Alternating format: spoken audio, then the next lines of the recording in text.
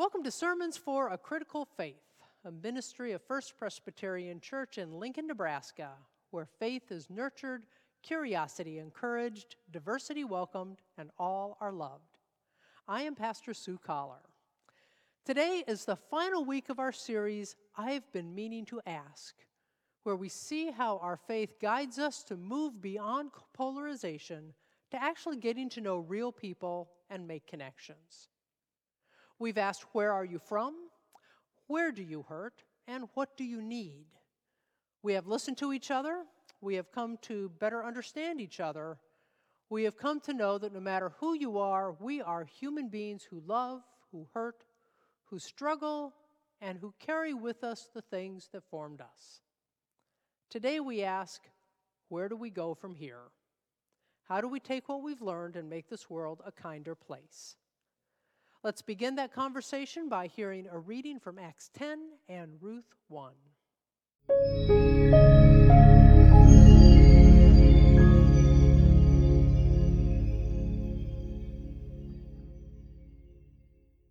Today is the final week of our worship series, I've Been Meaning to Ask.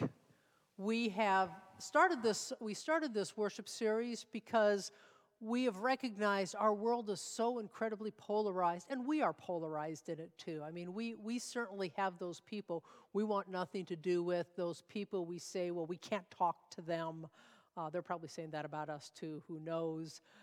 But we've been asking the question about how does our faith guide us to move beyond polarization, to actually get to know the real people behind our stereotypes and make real connections. So far, we've asked, where are you from? Where do you hurt? And what do you need? We have listened to each other.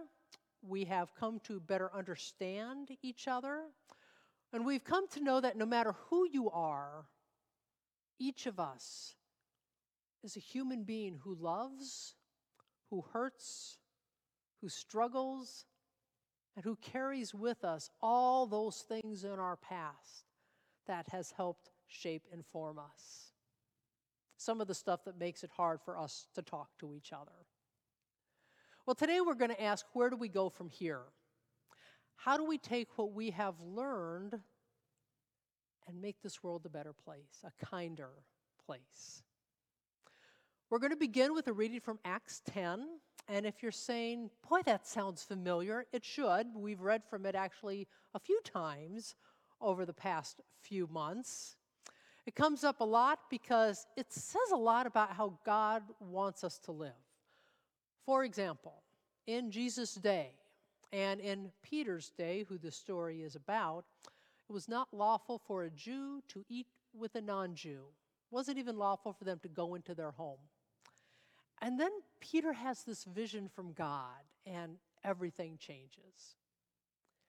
So as you listen to this reading today, pay attention to Peter's vision and what God is telling him, and then ask yourself, what is God telling you about how you should respond and relate to those you find it difficult to get along with? Let's listen for the word of God for us today from Acts chapter 10. In Caesarea, there was a man named Cornelius, a centurion of the Italian cohort, as it was called. He was a devout man who feared God with all his household. He gave alms generously to the people and prayed consistently to God. One afternoon, at about 3 o'clock, he had a vision in which he clearly saw an angel of God coming in and saying to him, "Cornelius." He stared at him in terror and said, "What is it, Lord?" He answered, "Your prayers and your alms have ascended as a memorial before God. Now send men to Joppa for a certain Simon who is called Peter. He is lodging with Simon, a tanner, whose house is by the seaside." When the angel who spoke to him had left, he called 2 of his slaves and a devout soldier from the ranks of those who served him. And after telling them everything, he sent them to Joppa. About noon the next day, as they were on their journey and approaching the city, Peter went up on the roof to pray. He became hungry and wanted something to eat. And while it was being prepared, he fell into a trance. he saw the heaven opened and something like a large sheet coming down, being lowered to the ground by its four corners. In it were all kinds of four-footed creatures and reptiles and birds of the air. Then he heard a voice saying, "Get up, Peter, kill and eat." But Peter said, "By no means, Lord, for I have never eaten anything that is profane or unclean." The voice said to him again, a second time, "What God has made clean, you must not call profane." This happened 3 times, and the thing was suddenly taken up to heaven. Now, while Peter was greatly puzzled about what to make of the vision that he had seen, suddenly the men sent by Cornelius appeared. So, our second reading today is from the Old Testament book of Ruth. It's a story about 2 women, one old, one young, who realized that their lives were forever bound together, and together they would face whatever challenges came their way. The story begins with a famine in the land of Judah when Elimelech and his wife Naomi go to Moab for a better life. They had 2 sons, both of whom married Moabite women. But then Elimelech died, and then their 2 sons died. That's where we pick up the story. Then Naomi started to return with her daughters-in-law from the country of Moab, for she had heard in the country of Moab that the Lord had consideration for his people and given them food. So she set out from the place where she had been living, she and her 2 daughters-in-law, and they went on their way to go back to the land of Judah. But Naomi said to her 2 daughters-in-law, "Go back, each of you, to your mother's house. May the Lord deal kindly with you as you have dealt with the dead and with me. The Lord grant that you may find security, each of you in the house of your husband." Then she kissed them, and they wept aloud. They said to her, "No, we will return with you to your people." But Naomi said, "Turn back, my daughters. Why will you go with me? Do I still have sons in my womb that they may become your husbands? Turn back, my daughters. Go your way, for I am too old to have a husband. Even if I thought there was hope for me, even if I should have a husband tonight and bear sons, would you then wait until they were grown? Would you then refrain from marrying? No, my daughters, it has been far more bitter for me than for you, because the hand of the Lord has turned against me." Then they wept aloud again. Orpah kissed her mother-in-law, but Ruth clung to her. So she said, "See, your sister-in-law has gone back to her people and to her gods. Return after your sister-in-law." But Ruth said, "Do not press me to leave you or to turn back from following you. Where you go, I will go. Where you lodge, I will lodge.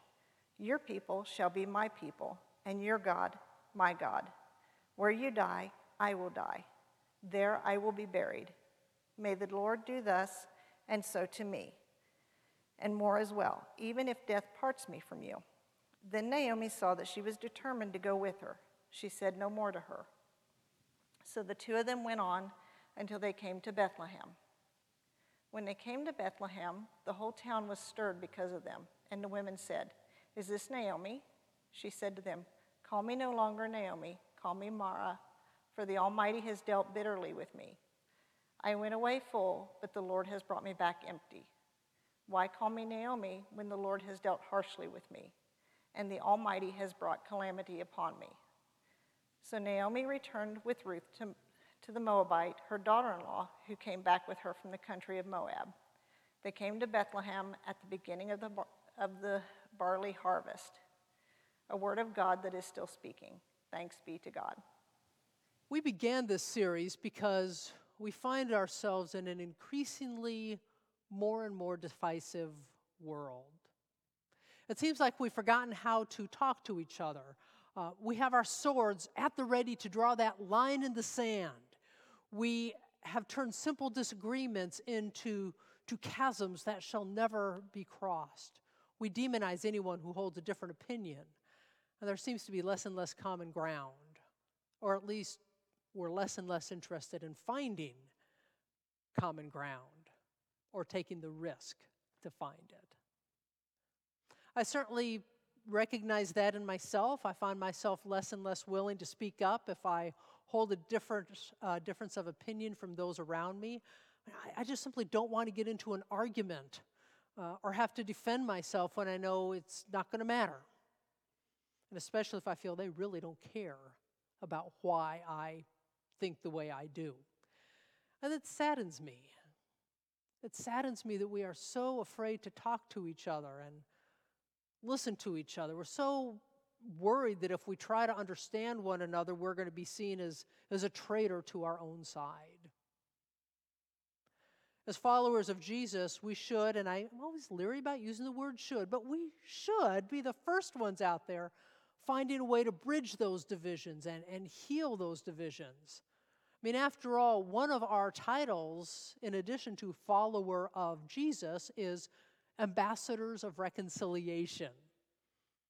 Reconciliation is that thing that looks beyond the differences. It doesn't ignore them, but it looks beyond the differences into those spaces where healing can happen, where healing is longed for.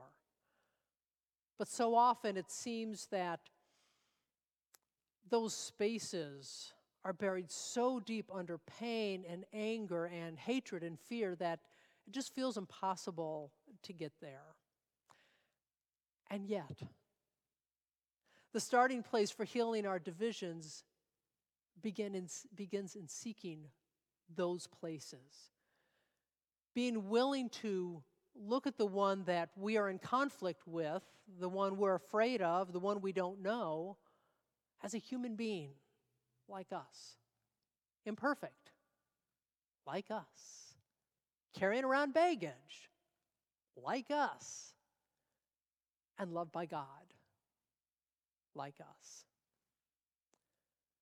So we've been asking questions, curious questions, because we do care. We do care about that other person. We've been asking courageous questions because we know if we ask really deep questions of others, we have to be willing to answer them ourselves too. Where are you from? Where do you hurt? What do you need? Those are risky questions because we are asking others and ourselves to be vulnerable in a world where that can open us up to being hurt. And yet it's only when we start to take down those walls that protect us that we could find that path to understanding. Only by opening up the circle of those we care about will there be space for the kind of healing we long for in this world. If we keep the circle closed and only let in those who think like us, we just add to the division and hate. But if we can hold space between us for God to be at work, amazing things can happen. So most of our conversation these past 3 weeks has had us thinking about these questions for ourselves. It always starts with us. Where are we from? Where are you from? What shaped you? What formed your thoughts and your faith and your outlook on life? Where do you hurt? What are those hidden pains that we don't show anyone else, and yet we long to have seen and healed? What do you need? What do you need to make it through the day? Because you don't have to do it all alone. By learning to ask those questions of ourselves, we actually begin to see that everyone is more than what they appear to be on the surface. Under that surface that we may or may not like, is someone with a complicated story of joys and sorrows. When we start to scratch that surface and uncover what's underneath, we just might see them as human beings, loved by God rather than as stereotypes or enemies. And what a gift then we can offer that person to be seen, to be acknowledged, to be recognized as a kindred spirit. Whether that's someone we love or someone we have a hard time relating to, what a gift we can offer them. So today we're going to ask the fourth question. Where do we go from here? Our main scripture is from the Old Testament book of Ruth. Ruth, of course, makes that wonderful promise to Naomi, wherever you go, I will go. Your people will be my people, your God, my God. But did you ever wonder what led to such a dramatic vow? Let's look at that story. Naomi did not want Ruth to go with her. She did not want to be responsible for this young woman or for Orpah, her other daughter-in-law. Technically, she was. You see, when a woman got married, she left her father's house and became a member of her husband's house. That was her new house, family, tribe, clan. And the death of the husband doesn't change that. Naomi was responsible for Orpah and Ruth. But after both her husband and then her two sons died, I guess Naomi was feeling a little orphaned herself, isolated in this land that was not the land of her birth. So she decided to go back home to her ancestral home in Judah. Now, I bet she knew she was not going to go back to a cushy life. She probably was not going to go back to open arms. She and her husband, they had actually abandoned their family during the famine. Kind of like immigrants today who may come to the States for a better life.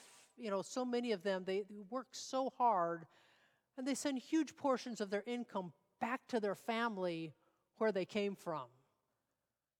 It does not appear that Naomi and her husband did that.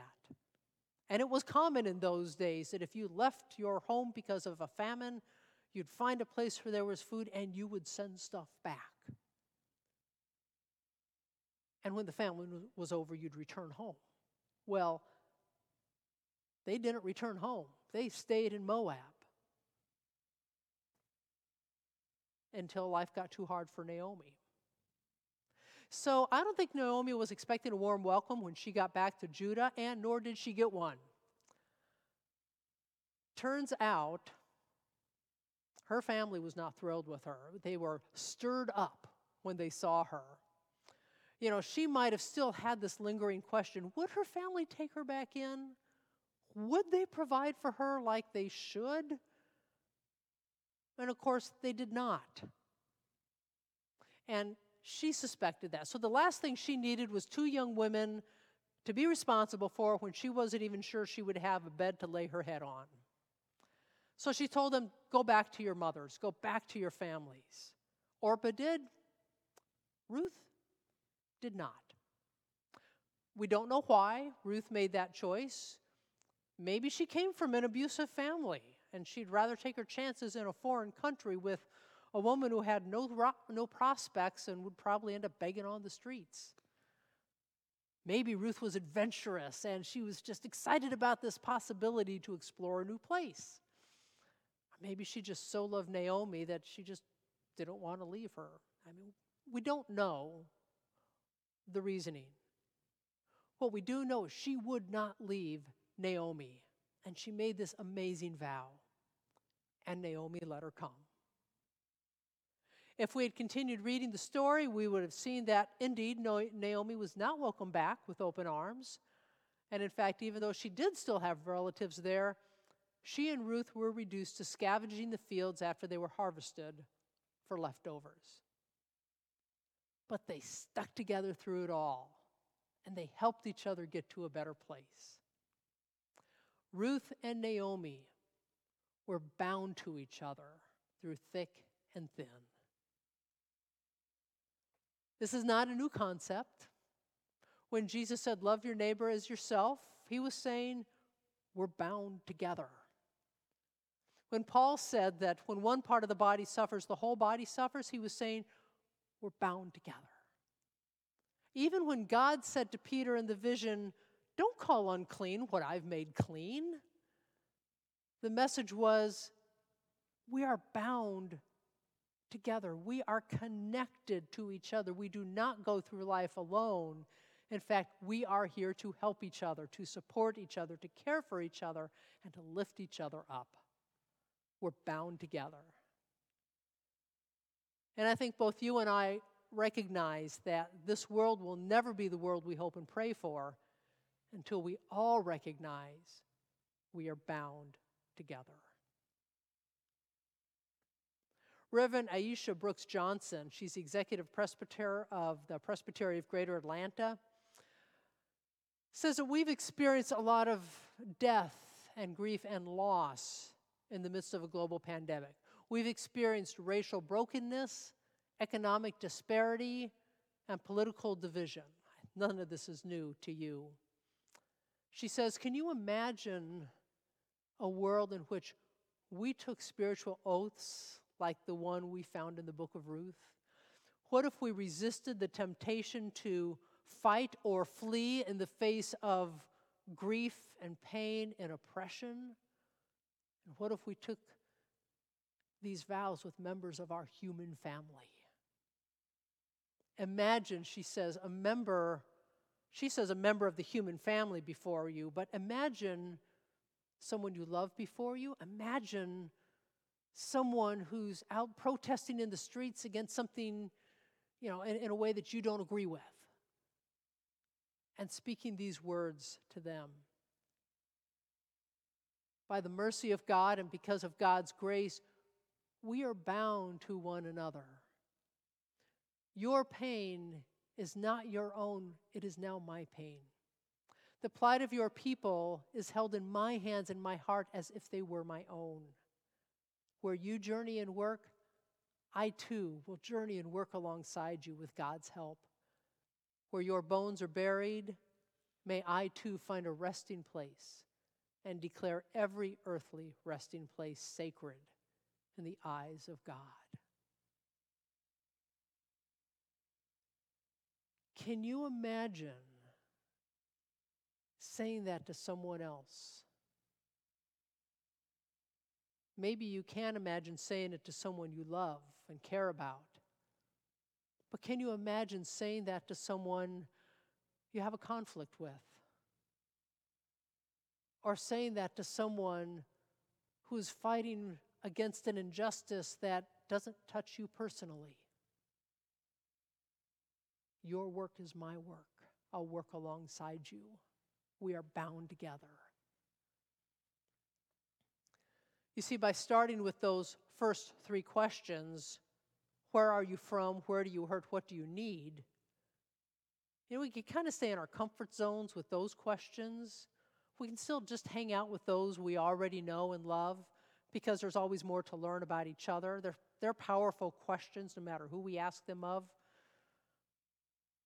But that fourth question can be uncomfortable because it said, you can't stop there.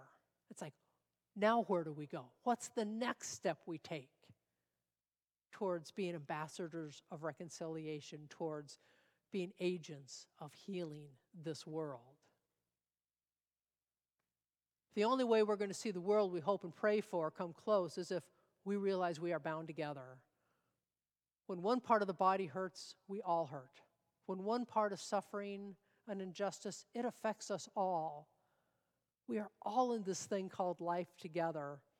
So how can we support each other? How can we stand with each other? How can we care for each other? How can we help heal each other so we can stop striking out at each other and tearing each other down? How can we show the world a better way? Again, Reverend Alicia Brooks Johnson, she says, Ruth's response, this wonderful vow she takes, echoes the unending and far-reaching love of God. How can we be God's hands, feet, and heart in this world? I do think it begins by going back to those earlier questions and being willing to ask them of people we don't know well, those we don't understand, those we're in conflict with. Tell me, where are you from? What do you love? What saddens you? Who has had an impact on your life? What experiences shape the way you walk through the world today? Tell me, where do you hurt? What have I done that causes you pain? What griefs do you carry? What injustices do you suffer? Tell me, what do you need? How can I help you? How can I stand with you? How can I accompany you on your path? Once you start to build enough trust that they might answer those questions, and you really start to listen, they're going to know they've been heard. And then they may ask you the same questions. And then you will both see that you're bound together in this thing called life. And you are bound together in the heart of God. So keep asking questions. And listen deeply to what you hear, both from the other person and from God. In just a minute, we'll worship with a song called A Covenant of Grace. It was written for this worship series.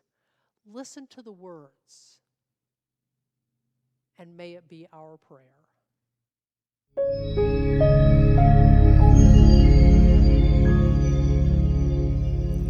Thanks for listening. You can access all of our previous episodes on Anchor or your favorite source for podcasts.